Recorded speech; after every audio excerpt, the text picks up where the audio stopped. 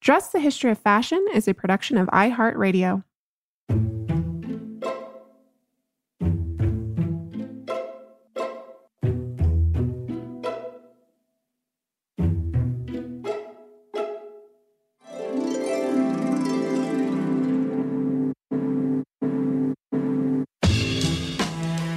With over 7 billion people in the world, we all have one thing in common.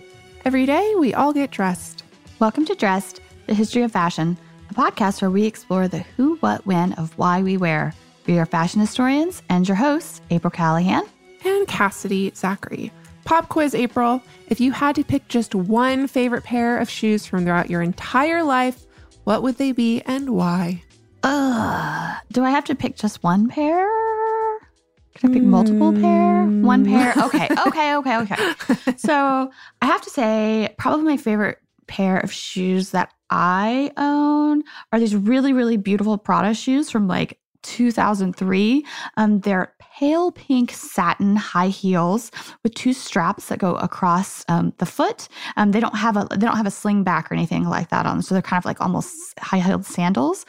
And over the top, they have these giant, probably inch-wide gold rhinestones across the straps. Ooh. I mean, they have a little bit of gold leather and like juxtaposed with the pink satin. They're just extremely feminine and delicate. And even though I live in New York and very rarely wear those types of shoes walking around the city anymore, they're still safely tucked away in my closet. And I will probably never get rid of them. They're just beautiful, like little works of art. Right. It's really interesting how we hold on to those types of pieces of accessories or garments that we don't really wear all that often or at all, but they're still so special to us that we keep them. Yeah. I can't say the same that I have my favorite pair of shoes anymore because I wore them to death, but they were these green jellies. Does everyone remember jellies? I owned these when I was about 12 or 13. I was obsessed with them. I adored them so much that to this day, anytime I see jellies, and they do come in and out of fashion, I'm like immediately transported back in time to my preteen self. I mean, so much significance can be placed in the dress that we put on our bodies, as we, of course, always discuss. And shoes are especially interesting because they serve this undeniably practical purpose for the lowest part of us. And yet we put so much stock into these items. They're also often the most expensive item of clothing on someone. I mean, I know people who collect them as investments. Yeah, absolutely. And shoes can be status symbols, of course. And at the same time, also markers of one's individuality. You know, they speak about the person's style, but they also can speak to one's culture, one's religion, and especially what we're going to talk about here today on our episode, which is one's gender. Because as we all know, if fashion history has shown us anything, it's about how much society has to have sartorial distinctions between what men and what women wear. They sure do. And one of the most gendered items of dress has to be the high heel, a subject that just so happens to be the specialty of our guest today, a woman who just might have one of the coolest jobs on the planet. As senior curator of the Bata Shoe Museum in Toronto, Canada, Elizabeth Semmelhack has made a career of researching, writing about, and exhibiting the historical and cultural significance of footwear. Elizabeth, we are so pleased to have you on the show today. Welcome. Elizabeth, welcome to the show today. Thank you so much for having me. You know, I cannot even tell you what a pleasure this is. I mean, I have really come across your research and read your work so many times. This is a true honor to have you here with us today. And before we dive into the fascinating history of high heels, I am hoping you can tell us about the Bata Shoe Museum, its origin, and its incredible collection. Absolutely. So the museum started a long time ago when Mrs. Bata married Mr. Bata, and he was already the head of a very large shoe organization. And in 1946, as a young bride, she really wanted to travel with him. She wanted to be a part of the business, and the business was already at that point global. And so she began to travel, go around the world, and she made a very astute observation, which was, although people's feet are basically the same, no matter where you go around the world, what they have traditionally put on them is incredibly different. And so there must be cultural, social, environmental meanings that are embedded in footwear. And so she began to collect, and shortly, the collection had grown. And she really sort of was, I think, bitten by the collecting bug and then started to expand the collection to broaden its depth in terms of time. The oldest piece that we have is 4,500 years old, as well as, collect some contemporary material. And then eventually she had this building that we're in now, specially designed and built to house the collection. And it opened its doors in 1995. We now have about 14,000 pairs of shoes and other artifacts related to footwear. And we have 3 temporary gallery spaces, 1 permanent gallery space. And we are devoted to teasing out history starting at a pair of shoes. Which is so incredibly cool. And I really do love the idea that behind this incredible collection is the vision and passion of this one woman. I had no idea before this episode about her legacy. So it's really incredible.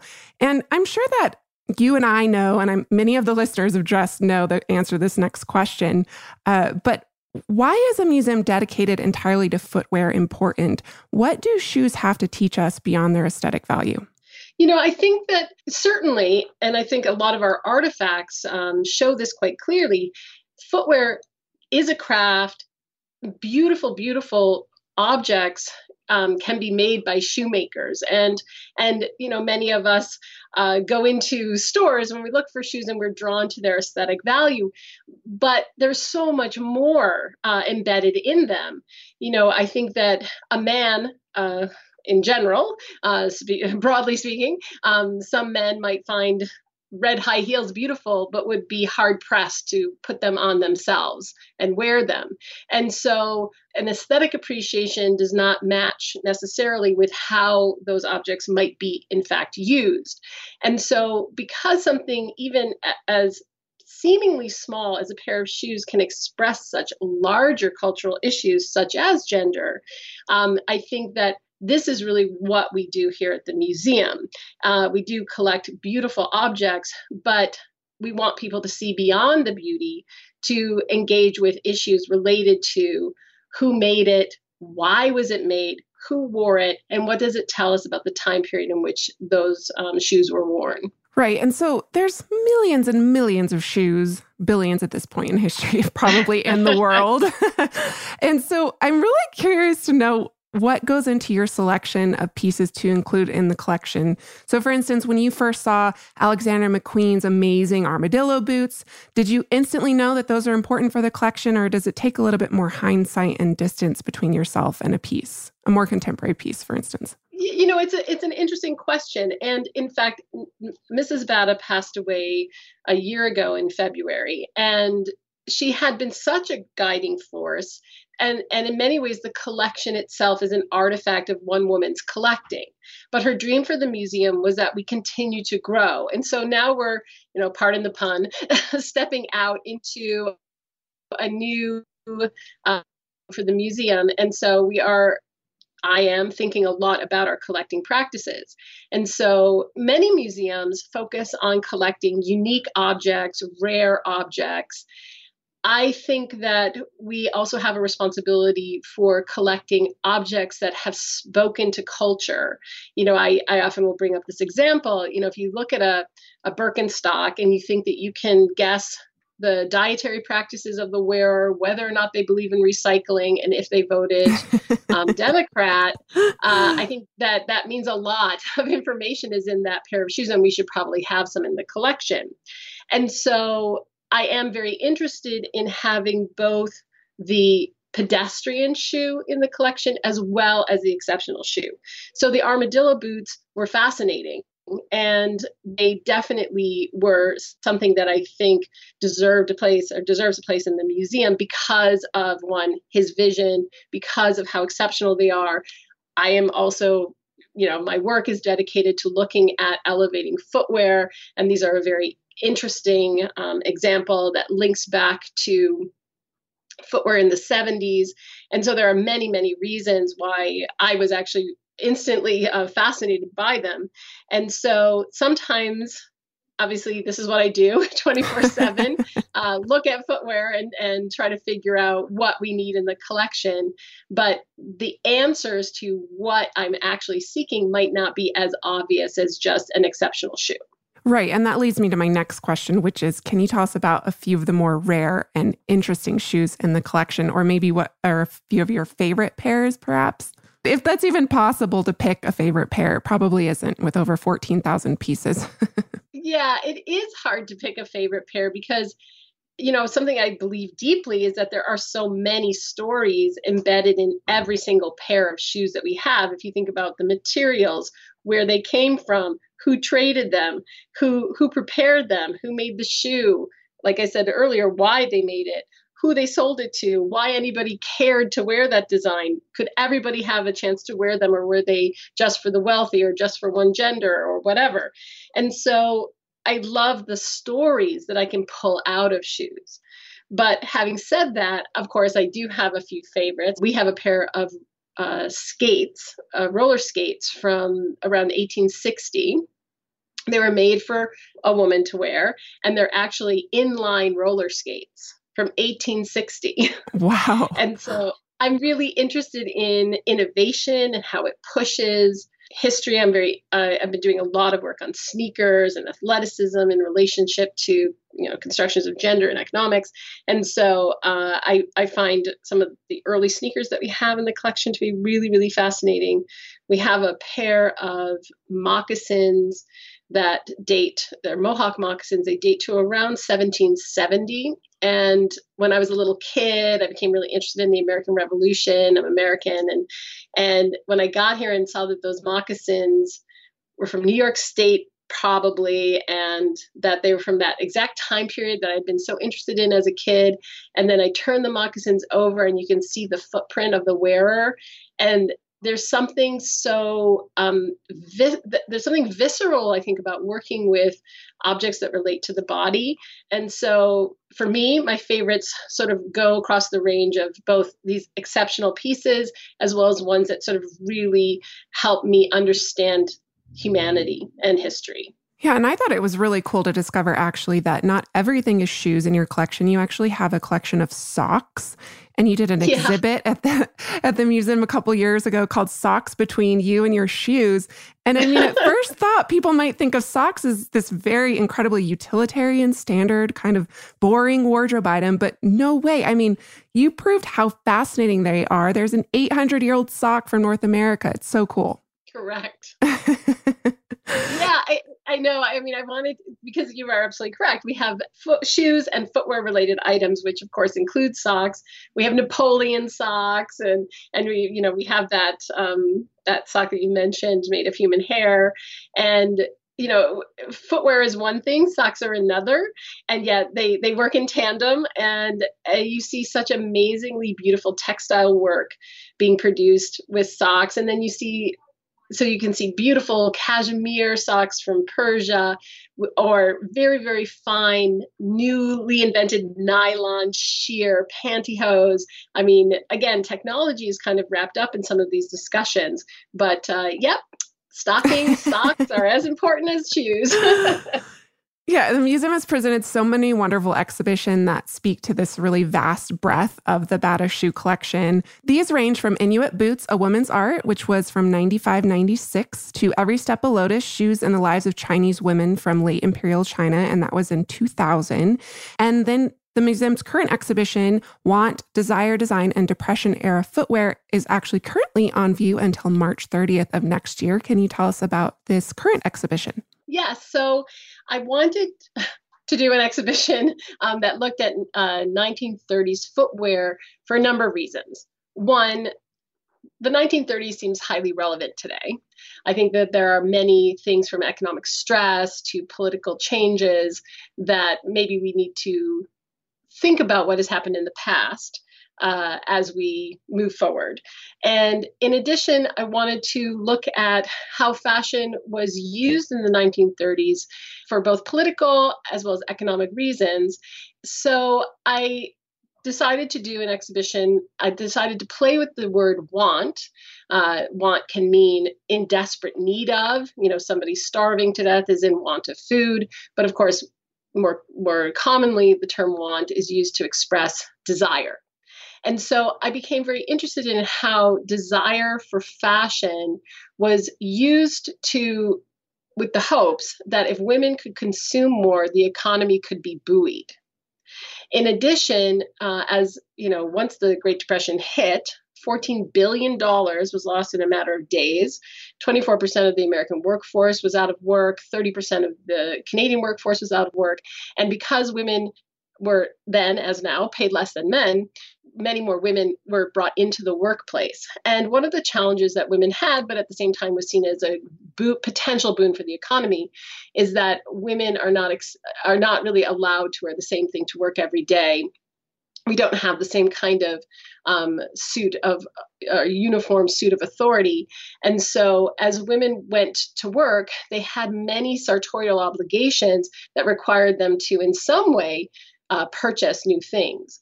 And so I looked at stockings, for example. Hemlines had gone up in the 1920s. They remained somewhat, legs were bared at least in the 1930s. And so you had to wear a pair of stockings, but stockings represented 10 to 20% of a woman's income. Wow. We live in a time where we have fast fashion, and I think it's interesting to remind ourselves how costly clothing has been in the past. I also talk about the upkeep of footwear, attempts to make it shine, repair it, making do, trying to make yourself presentable. And then I also was very interested in exploring why the 1930s was such a period of explosive creativity exploding in shoe design. And part of it is that because sometimes women couldn't afford a completely different outfit, they would then accessorize. Hat design also gets very sort of outrageous in the 1930s.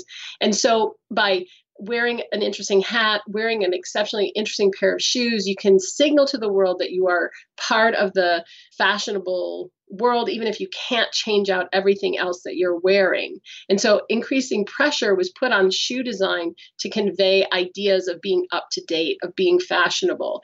And so it's in this period that Ferragamo introduces the wedge. It's when the platform is brought back into fashion since the 16th century. And sandals actually come into fashion for the first time almost since antiquity. There was a little tiny moment in the early 19th century when sandals tried to make a comeback. But these are radical changes in shoe architecture that happened in the 30s. And so I wanted to explore the social reasons for them. And these are, of course, all standard styles of footwear today. So it's really cool to think about and look back at when they originated. And Dress listeners, you have until March 30th to get up to Canada, or if you are in Canada or wherever you are from, to see this exhibition. So check it out. And of course, let us know what you think. So in 2015, the museum presented the exhibition Standing Tall, The Curious History of Men in Heels. And it has since been digitized on Google Arts and Culture app. You can check it out for yourself. This is such a fascinating history, and we're going to learn all about it after this brief sponsor break.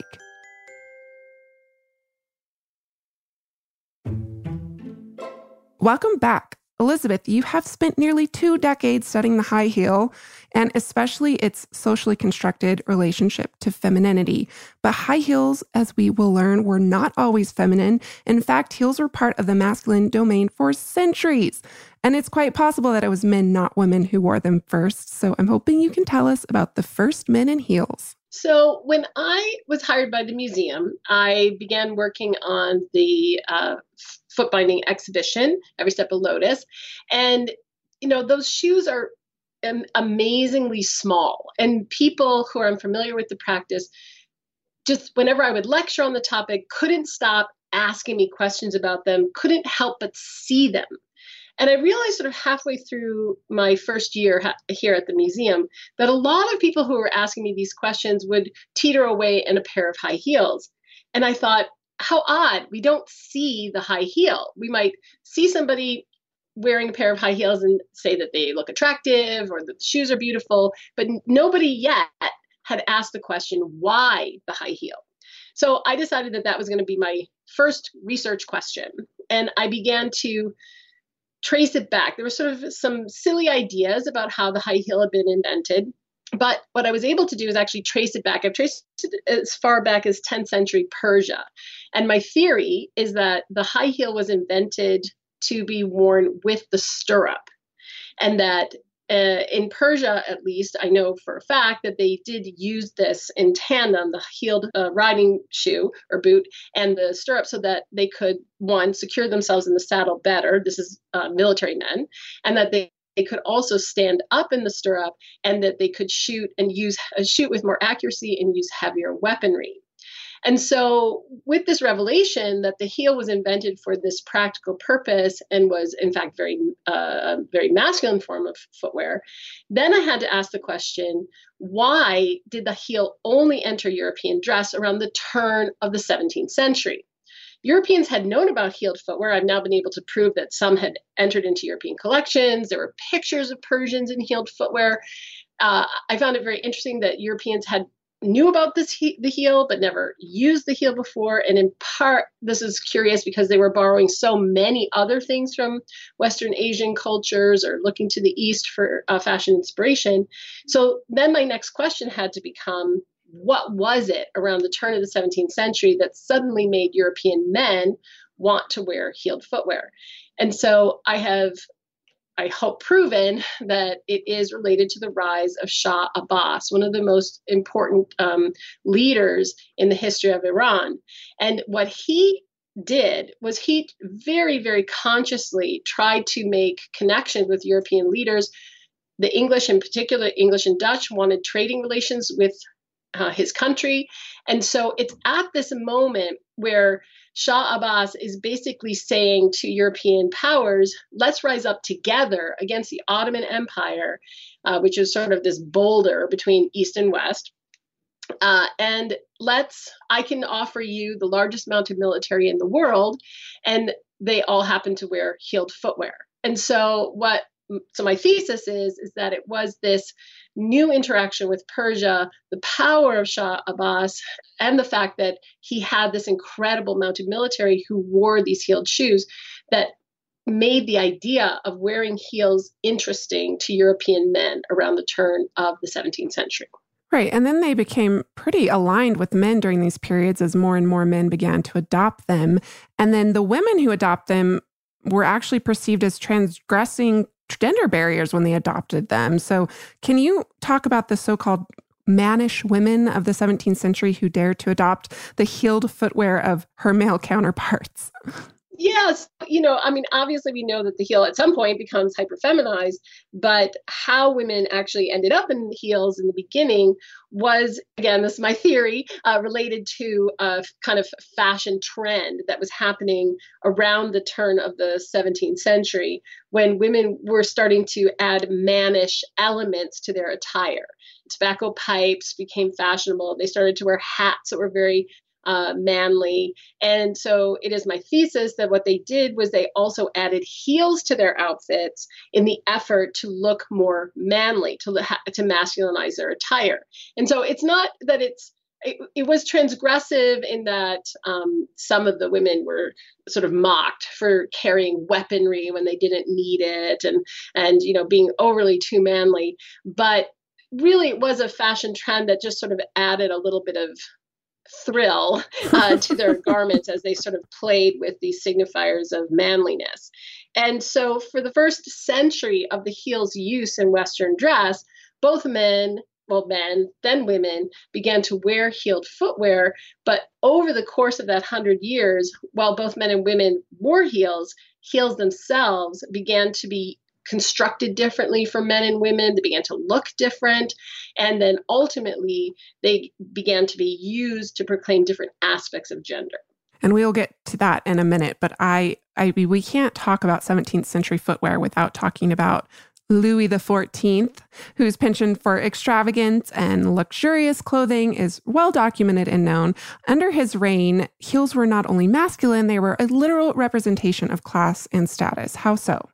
To some degree, this can be overblown because I think that sort of simple histories of the high heel look to him and have even suggested that because he was short or because he was self-absorbed, he wore these extraordinary high heels. In fact, what he was doing was wearing the fashions of the time. He was king. Obviously, what he wore did help to promote fashion. But I think it's important to note that he wasn't inventing the idea of men wearing heels. He was simply partaking in what was already an established fashion tradition. Now, having said that, there is the question of the red high heel. And so he was very concerned about how those who were granted access to the court were dressed.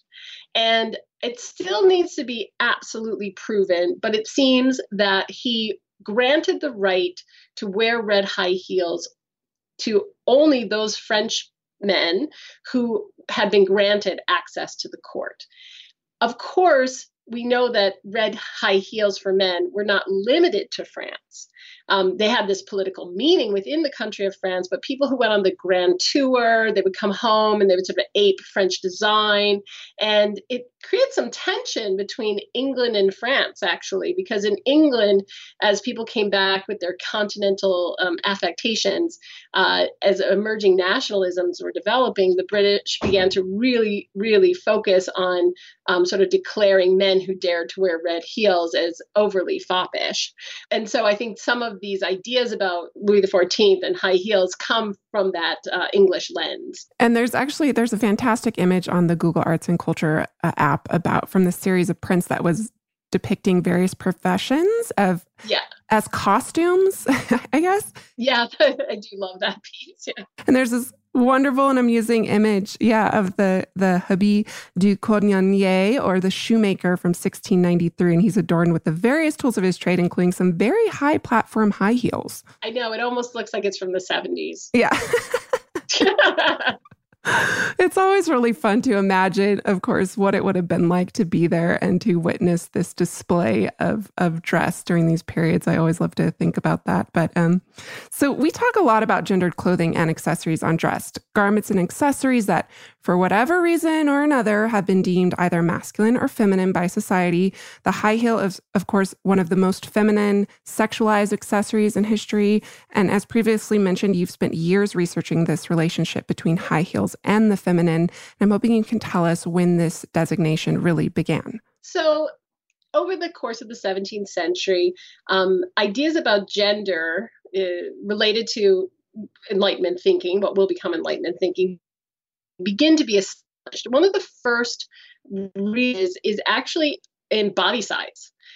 So if you think about the end of the 17th century, that's when Cinderella comes out, 1695. And Cinderella, of course, her nobility is embodied in her small feet. And so the idea that the most beautiful women are small is clearly written into this fairy tale, which was actually written for the court. And so the heel itself, the high heel itself at this point, was being used, again, my argument, to hide the bulk of a woman's foot up under her skirt so that only a tiny little tip appeared underneath her skirts. A lot of people will say things like high heels are worn by women and are hypersexualized because men just love the long legs that women have when they're wearing high heels. But the problem with that argument is that women's legs only became visible for the first time in the 1920s. High heels have been used for other reasons earlier. So the earliest use that becomes feminized is to create this very, very small foot. And even when you look at early heels or late 17th century heels, you see that the heel is often placed very, very close or very inset under the instep. And what that does is not only it helps with stability for early shoe architecture, but it also makes a very, very small footprint. Oh. So the heel's first use was this idea of making women appear smaller, making their feet appear smaller. Then as Enlightenment thinking becomes even more defined in the course of the 18th century, this difference between gender gets established, and it really is quite disruptive. Prior to this thinking, ideas about who should rule were based on birth. You become Louis the 14th because your father was a king. You become a noble because your father was a noble. Enlightenment thinking disturbs this and says, you know what, maybe all men are educatable. And even if there's a shoemaker someplace, if he was given an education, he has natural rationality because he's male and he can participate in government. This, of course, this thinking leads to the end of the century and the revolutions that follow. But in order to create a distinction between male and female, female now becomes irrational. It becomes uneducatable and therefore should not be a part of governance and citizenship, etc. And so fashion was very much instrumental in illustrating these new ideas about gender. While it may be very, very useful on the horse, when you get off the horse, it is a rather irrational structure. And so as the combinations between heels themselves becoming increasingly feminized because of this use to make a woman's foot appear smaller, its distance from its equestrian use being established, and these new ideas that women are irrational, it shifts the heel into a form of dress that becomes marked specifically as feminine. And so it is complicated, but by the time you pop out at the end of the 18th century, the high heel is very much linked to ideas of hypersexualized femininity and is also a link to ideas of the one place where women were perceived of as having any power at all, and that was in sexual manipulation of men, the one place where they had no rationality.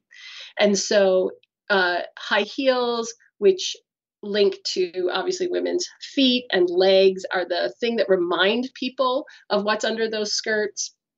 It is they're the thing that you see a little bit of the shoe and you know where your mind can take you, and so it gets connected to these ideas of sexually manipulative hyper femininity.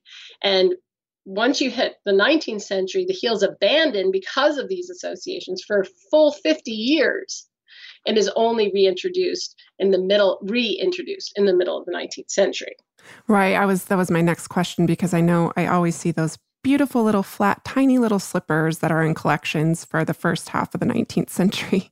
So that was my next question. So, and is there a reason that they came back into fashion in the mid 1850s? I mean, that's when we see the hoop crinoline coming back, of course, or the introduction of the cage crinoline skirt. And so I feel like it is part of a larger reclamation of 18th century dress. Again, I never can just leave it at that. I have to ask the question, why would there even be a romanticization about 18th century women's dress in the middle of the 19th century? My feeling is that it has to do with increased agitation for women's rights. And given how bad a reputation heels and women meddling in politics had at the end of the 18th century, I feel that the reintroduction of the heel, which at that time was named the Louis heel, that term, the Louis heel, was never used prior to the middle of the 19th century. I think that that the reintroduction of the heel brings with it all of these other cautions around, wait. Do you really want women to have the right to vote? Do you really want women to participate in politics? Remember what happened last time? And so I think it is part of a larger sort of cultural program to raise alarms about what women were asking for. I think it was very purposely a destabilizing accessory. That is really fascinating. And of course, Dress listeners, we did a whole episode on Amelia Bloomers and the women's rights movement. So check that out if you have not. It's this period that Elizabeth's referencing. And really interesting to think of it in the context of the high heel. We did not make that connection. So as heels became increasingly aligned with femininity into the 19th and 20th centuries, did men abandon heels altogether, or was it still there in some form? Yeah, I mean, I think a very simple narrative is that they sort of gave away the heel in the 1740s, and that was it. But if you look at the early 19th century, this is when the revolutions have happened. The high heel for women is now highly suspect. It's something that those meddling aristocratic women wore. It's completely thrown out. Women have flat, flat, flats. Men have a similar problem, which is breeches. Breeches also had been linked to aristocratic dress. And so with the desire to distance themselves from anything that had that sort of touch of aristocratic fashion, men began to get rid of breeches completely. And the type of pant that came in was the pantaloon. The pantaloon was knit, and the way it was supposed to be worn was very, very taut. And the only way to really do that is to have a strap that could be slipped under the instep of the foot. And so early pantaloons were often worn that way, but the entire pantaloon, then the lower leg would be stuffed inside a Hessian boot or a Wellington. And some men, however, began to want to wear their pantaloons outside of their boot. So the boot would be tucked up under the pantaloon leg. And so that strap then had to go under the sole of their shoes. But without a heel, 2 steps, the thing is like flicked off the back of your heel and your pants are saggy and it's a sartorial nightmare. And so heels actually come back for men. Slight heels, they're not super high, but they're higher than what we had seen since the 1740s, in part so that that strap under the instep could be held in place.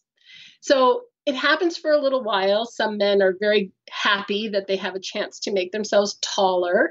Tallness is one of those things. Remember, at the end of the 17th century, the idea that men were bigger, women were smaller, that continues into the 19th century. However, it's used, but it doesn't really stick. It only becomes important in the 19th century in men's dress out in the American West, when the cowboy begins to have boots specially made for him. And those tend to have higher heels because, of course, it's practical. They're horseback riding. And so these hyper masculine symbols of American individualism are often high heel clad, as they are today. But because it's so hyper masculine, we don't even recognize that they're wearing high heels. Right. Absolutely not. And of course, cowboys still wear this stacked heel cowboy boot today, of course. Okay, so we have now established that for centuries, high heels have been aligned with femininity. But when you talked a little bit about this, but I'm curious when they became really aligned with women's desirability and sex appeal, for instance. I know, in the 18th, 19th centuries, we're not seeing women's legs, but women's legs do come into play after the 1920s. Does that have something to do with it? To some degree. I mean, I've argued that it was the invention of the camera in the middle of the 19th century that you begin to make a very clear association between women's footwear and hypersexuality. The early pornographic images tended to show women naked except for stockings and then the shoes that they had on and so those weren't necessarily high heels yet, because the high heel is just reemerging into fashion. But as the rest of the 19th century progresses, this connection becomes more and more acute or clear. And by the end of the also begin to see specially made fetish shoes. So high heels, and even today in pornography, the naked female body is almost always ornamented with a pair of heels, which is sort of nonsensical. You'd think that if you're getting undressed, your shoes are sort of the first thing to go. But I think that high heels in these scenarios helps to pin the naked body in time and space that is contemporary, whereas in Western art history, we have so many naked women that are allegorical, Venuses, etc. And so I think that the heel has been used throughout, from the invention of the camera to today, to make sure that people who are looking or consuming pornography understand that they're looking at contemporary women, which is part of that titillation. And so that the use of the heel within pornography from the middle of the 19th century to today has over and over and over again imbued it with, or infused it with, increasing eroticism. And so I think that that's one answer to your question. But if you also want to think about what happens right at the turn of World War II, I think you can actually see it illustrated very clearly how important the heel was to constructing desirable femininity. Right. And you were talking, of course, about the invention of the stiletto. Wasn't that around this period that came into existence? Exactly. And so if you think about what was fashionable for women to wear in the 1940s during the war, sort of at the end of the 30s and during the war period, in fashion, women tended to wear platforms and wedge heels or flats, and all of them are reported over and over and over again as being absolutely hideous in men's eyes. Men's pornography and erotic advertisement, things like that, invariably had images of women in high heels that aligned more with pornography. And so during the war, during World War II, it's interesting to see, and I think it's true, that women used platforms and wedges as a way of signaling that they're fashionable while not proclaiming anything erotic about themselves. Men are away. I think there's a lot of reasons for this being an important form of fashion during the war period. But if you compare what women wore back home, these either outrageous platforms on off hours or work shoes, Rosie the Riveter, the kind of work shoes that she would have had. If you think about what women are wearing back home versus what men fantasized women were wearing, and you look at Varga girls and other sort of pinups, those invariably had women in high heels.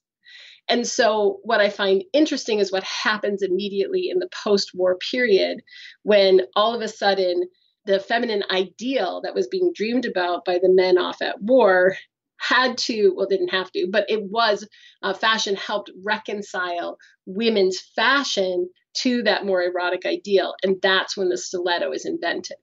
It's my theory again that the stiletto is invented to bring women into greater alignment with those wartime pinups. And is it because it's a daintier shoe? It's a smaller shoe with tiny little heel? I think there's a lot of things going on. One is, women had really proven themselves in the workplace that they could build fighter jets and munitions, and there was sort of no job that they couldn't do. They obviously didn't do any of these jobs in high heels. And so I think that with fashion sort of returning women to high heels was a way of signaling, we don't need you in factories anymore. We don't need you in these kinds of environments. And, it was linked to ideas of making women look desirable again. It was about sort of encouraging fecundity and a return to house and home. It was very much linked to making sure that things went back to, quote unquote, how they were supposed to be. And so the stiletto was instrumental, I think, in really helping to proclaim gender difference.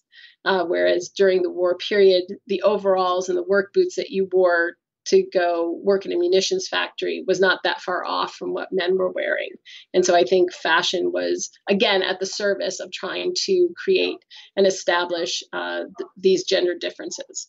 Yeah, and the stiletto, of course, is defined by that really little heel that it rests upon. And it was actually an evolution in technology or new technology that developed, right, that allowed a woman's foot to sit on that small of a base for the first time. Yeah. And, it's interesting because over the centuries, there have been these attempts to make very high heels for women. And we have this beautiful pair in our collection from the 1780s that is a wooden heel, because the way that women's heels were made was by sculpting wood. But you can imagine that if you want to create a heel the size of a chopstick, that there's no way that a very thin wooden structure like that could actually support a woman's weight. And so being able to extrude very narrow steel rods was what was required before the stiletto could be invented. And so the stiletto allows for that very, very thin but very sturdy piece of steel to support a woman's weight.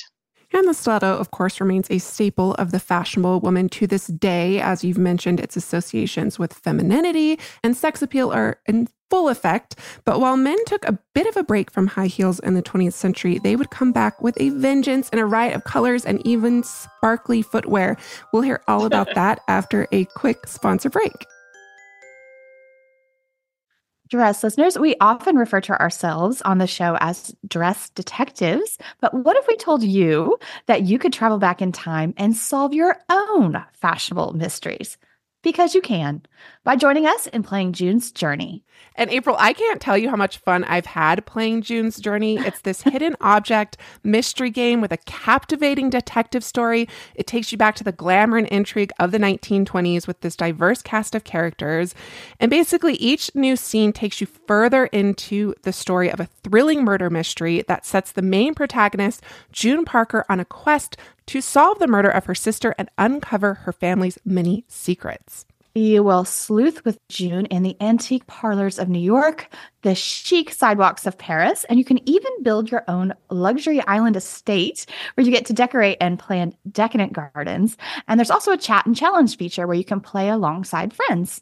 So join us, dress listeners, in putting on your detective hats and escape to a bygone age of mystery, danger, and romance. Discover your inner detective when you download June's Journey for free today on iOS and Android.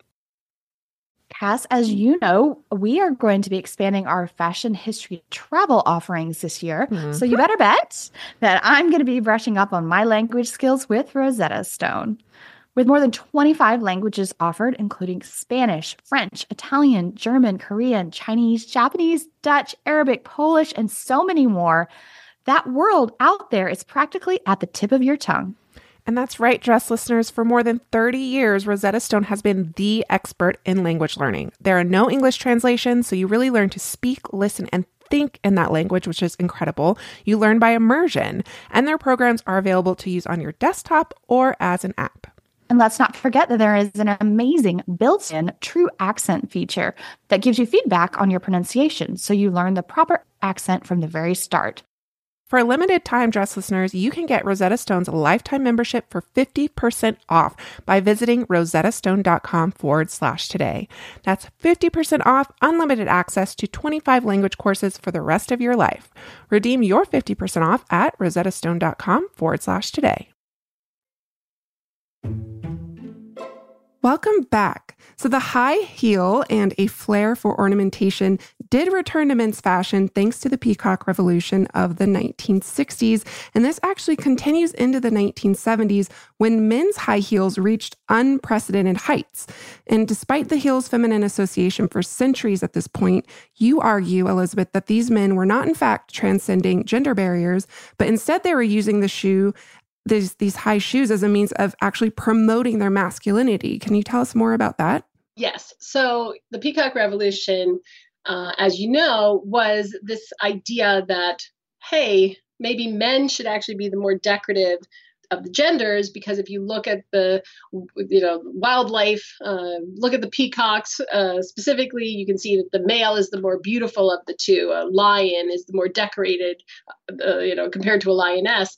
And so men began to play with the idea that maybe that they should mix things up and sort of proclaim their masculinity by being more bold in their sartorial display. What I find most interesting about this, and this is why I say it was from promoting masculinity rather than being gender bending or even embracing of femininity, is that almost always who they looked to and what they sought to emulate or reclaim were items worn by other men. So when they grew their hair during the hippie movement, it was always being discussed in terms of Jesus hair, not Virgin Mary hair, but Jesus hair.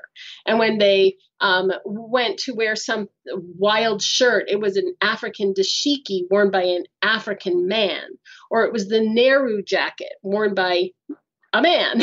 And for high heels, it was a reclamation of Baroque attire. Article after article talks about how men were starting to dress once again like Louis XIV. Nobody's saying, and in fact, structurally, the shoes show no borrowing from the female wardrobe. Men were not borrowing from their girlfriends' closets. There was no embrace of the stiletto. They were instead reclaiming a type of footwear worn by men generations earlier. And I think that it was most specifically those characters, we can call them, who were seen as hyper masculine, such as rock stars, and all, imaged with all of these female groupies that were the ones who took this to its greatest extreme. But you did also see it in disco, and you saw it in blaxploitation films, and all of these sort of models of hypermasculinity. And to be fair, a sort of broadening concept of who can be hypermasculine, I think, was in part a response to the women's movement, and it was an attempt to grapple with what did it mean to be a man in a changing world. So we have this incredibly fun period of men adopting high heels in the 60s and 70s, and then that starts to really decline in the 1980s and 90s. And I'm wondering if there's any correlation to be made between that and the rise of this period where you see the celebrity shoe designers such as Manolo Blahnik, Christian Louboutin, that happens during the same period. I mean, there's these celebrities really helping to cultivate this mythos around luxury designer shoes and the women who wore them? Or was this more of a semiotic relationship? It's interesting because it's true. By the early 80s, the high heel for men and, this attempt to proclaim masculinity through the wearing of these clunky platform heels does dissipate. But you do have a small little reclamation of cowboy boots, urban cowboy. Ronald Reagan was famous for wearing heeled cowboy boots. So there is this attempt to sort of shift what the ideal man might look like. And in addition, you have the introduction of many, many, many more women into the white collar workplace. And so I think you have in the 80s this men begin to return to more classic business where women are trying to be modest in how they appear at work. It then ends up that they become sort of overly criticized for having desexed themselves in their pursuit of workplace excellence. And so this is, I argue, this is when Victoria's Secrets is introduced, and these kind of bordello-like catalogs that show women in skimpy lingerie, invariably in high heels. The high heel sort of is promoted by fashion as an antidote to all of the desexing that's happening by women appearing in business.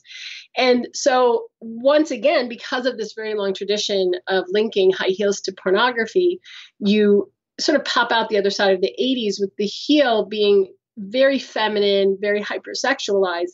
And then in the 1990s, it starts to be talked about in terms of being a signifier of female power. If traditionally women were ornaments to male power, once women have their own access to financial success and power, how do they ornament themselves while at the same time maintaining their desirability, which seems to be essential? And so designer shoes, high heels like Manolo Blahnik's or Christian Louboutin, come in as ways for women to proclaim that they have bought for themselves these accessories that not only promote their status, but also maintain or proclaim their desirability. And then it gets all confused that this type of footwear is linked to actual female power. And this is where I really have a hard time understanding the use of the high heel in this way, because the high heel invariably is only available to women of a certain age.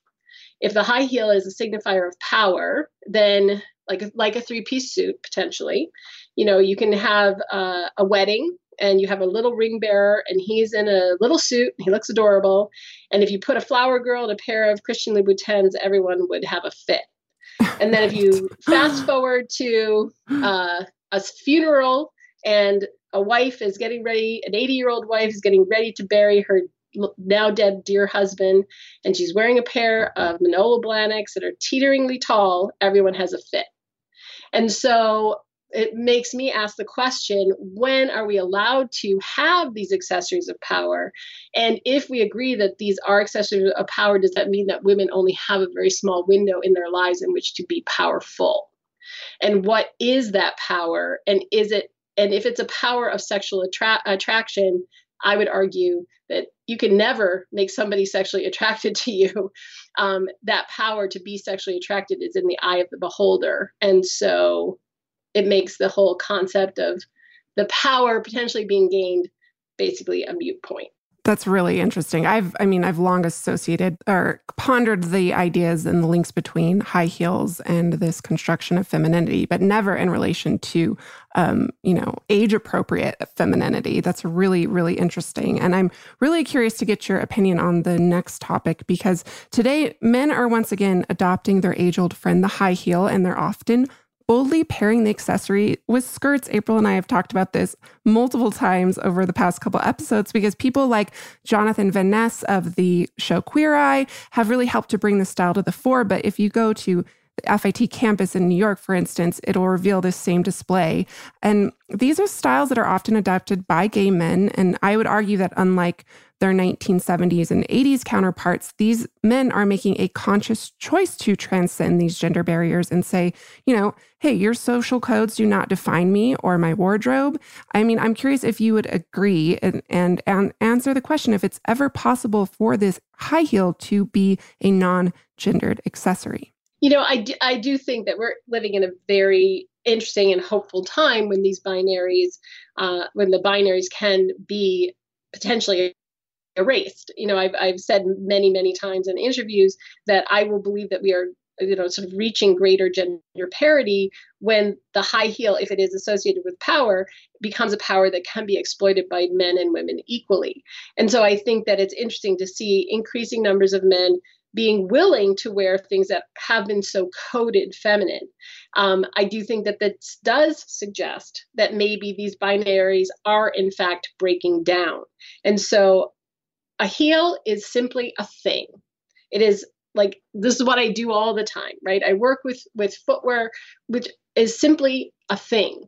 It is only given meaning by the culture that uses it. And cultural meaning can constantly change. And so I 100% that this inanimate object can be coded any way we culturally wish to code it. Elizabeth, thank you so much for being here today. This was a wonderful conversation. Thank you so much. So what do you think, April? Can the high heel ever become a non-gendered garment like the blue jean or the t-shirt? I think so. And I've said this again and again and again on the show, but I'm seeing increasing amounts of gentlemen here in New York City wearing high heels or high-heeled boots quite often. Yeah. And it was such a pleasure to have Elizabeth on the show. And as I mentioned, you can experience the exhibition Standing Tall, The Curious History of Men in Heels on the Google Arts and Culture app, where you can also check out over 40 highlights from the museum's collection. Also, you can pick up a copy of any of Elizabeth's numerous books, including the most recently published one, Shoes, The Meaning of Style. But there's also Out of the Box, The Rise of Sneaker Culture. And we will definitely ask Elizabeth back on the show to come talk about sneaker culture because it's fascinating and very trendy at the moment. Yes, very, very, very cool subject, and she will definitely be back. And that does it for us this week, dress listeners. May you remember to stand tall with or without high heels next time you get dressed. Remember to tune in this Thursday for our latest edition of Fashion History Mystery, where we address the questions from you, our listeners. And we love hearing from you. So if you would like to send us a question, you can email us at dressed@iheartmedia.com. You can also direct message us on Instagram at dressed_podcast, where you will find images accompanying each week's episode. At dressed_podcast is also our Twitter handle, and you can follow us on Facebook at Dressed Podcast without the underscore. For additional readings for each week's episode, you can check out our show notes at dressedpodcast.com. And don't forget about our merch store at teepublic.com/dressed. That's teepublic.com/dressed. And as always, special thanks to our producers, Casey Pegram, Holly Fry, and everyone else at iHeartRadio who makes the show possible each and every week.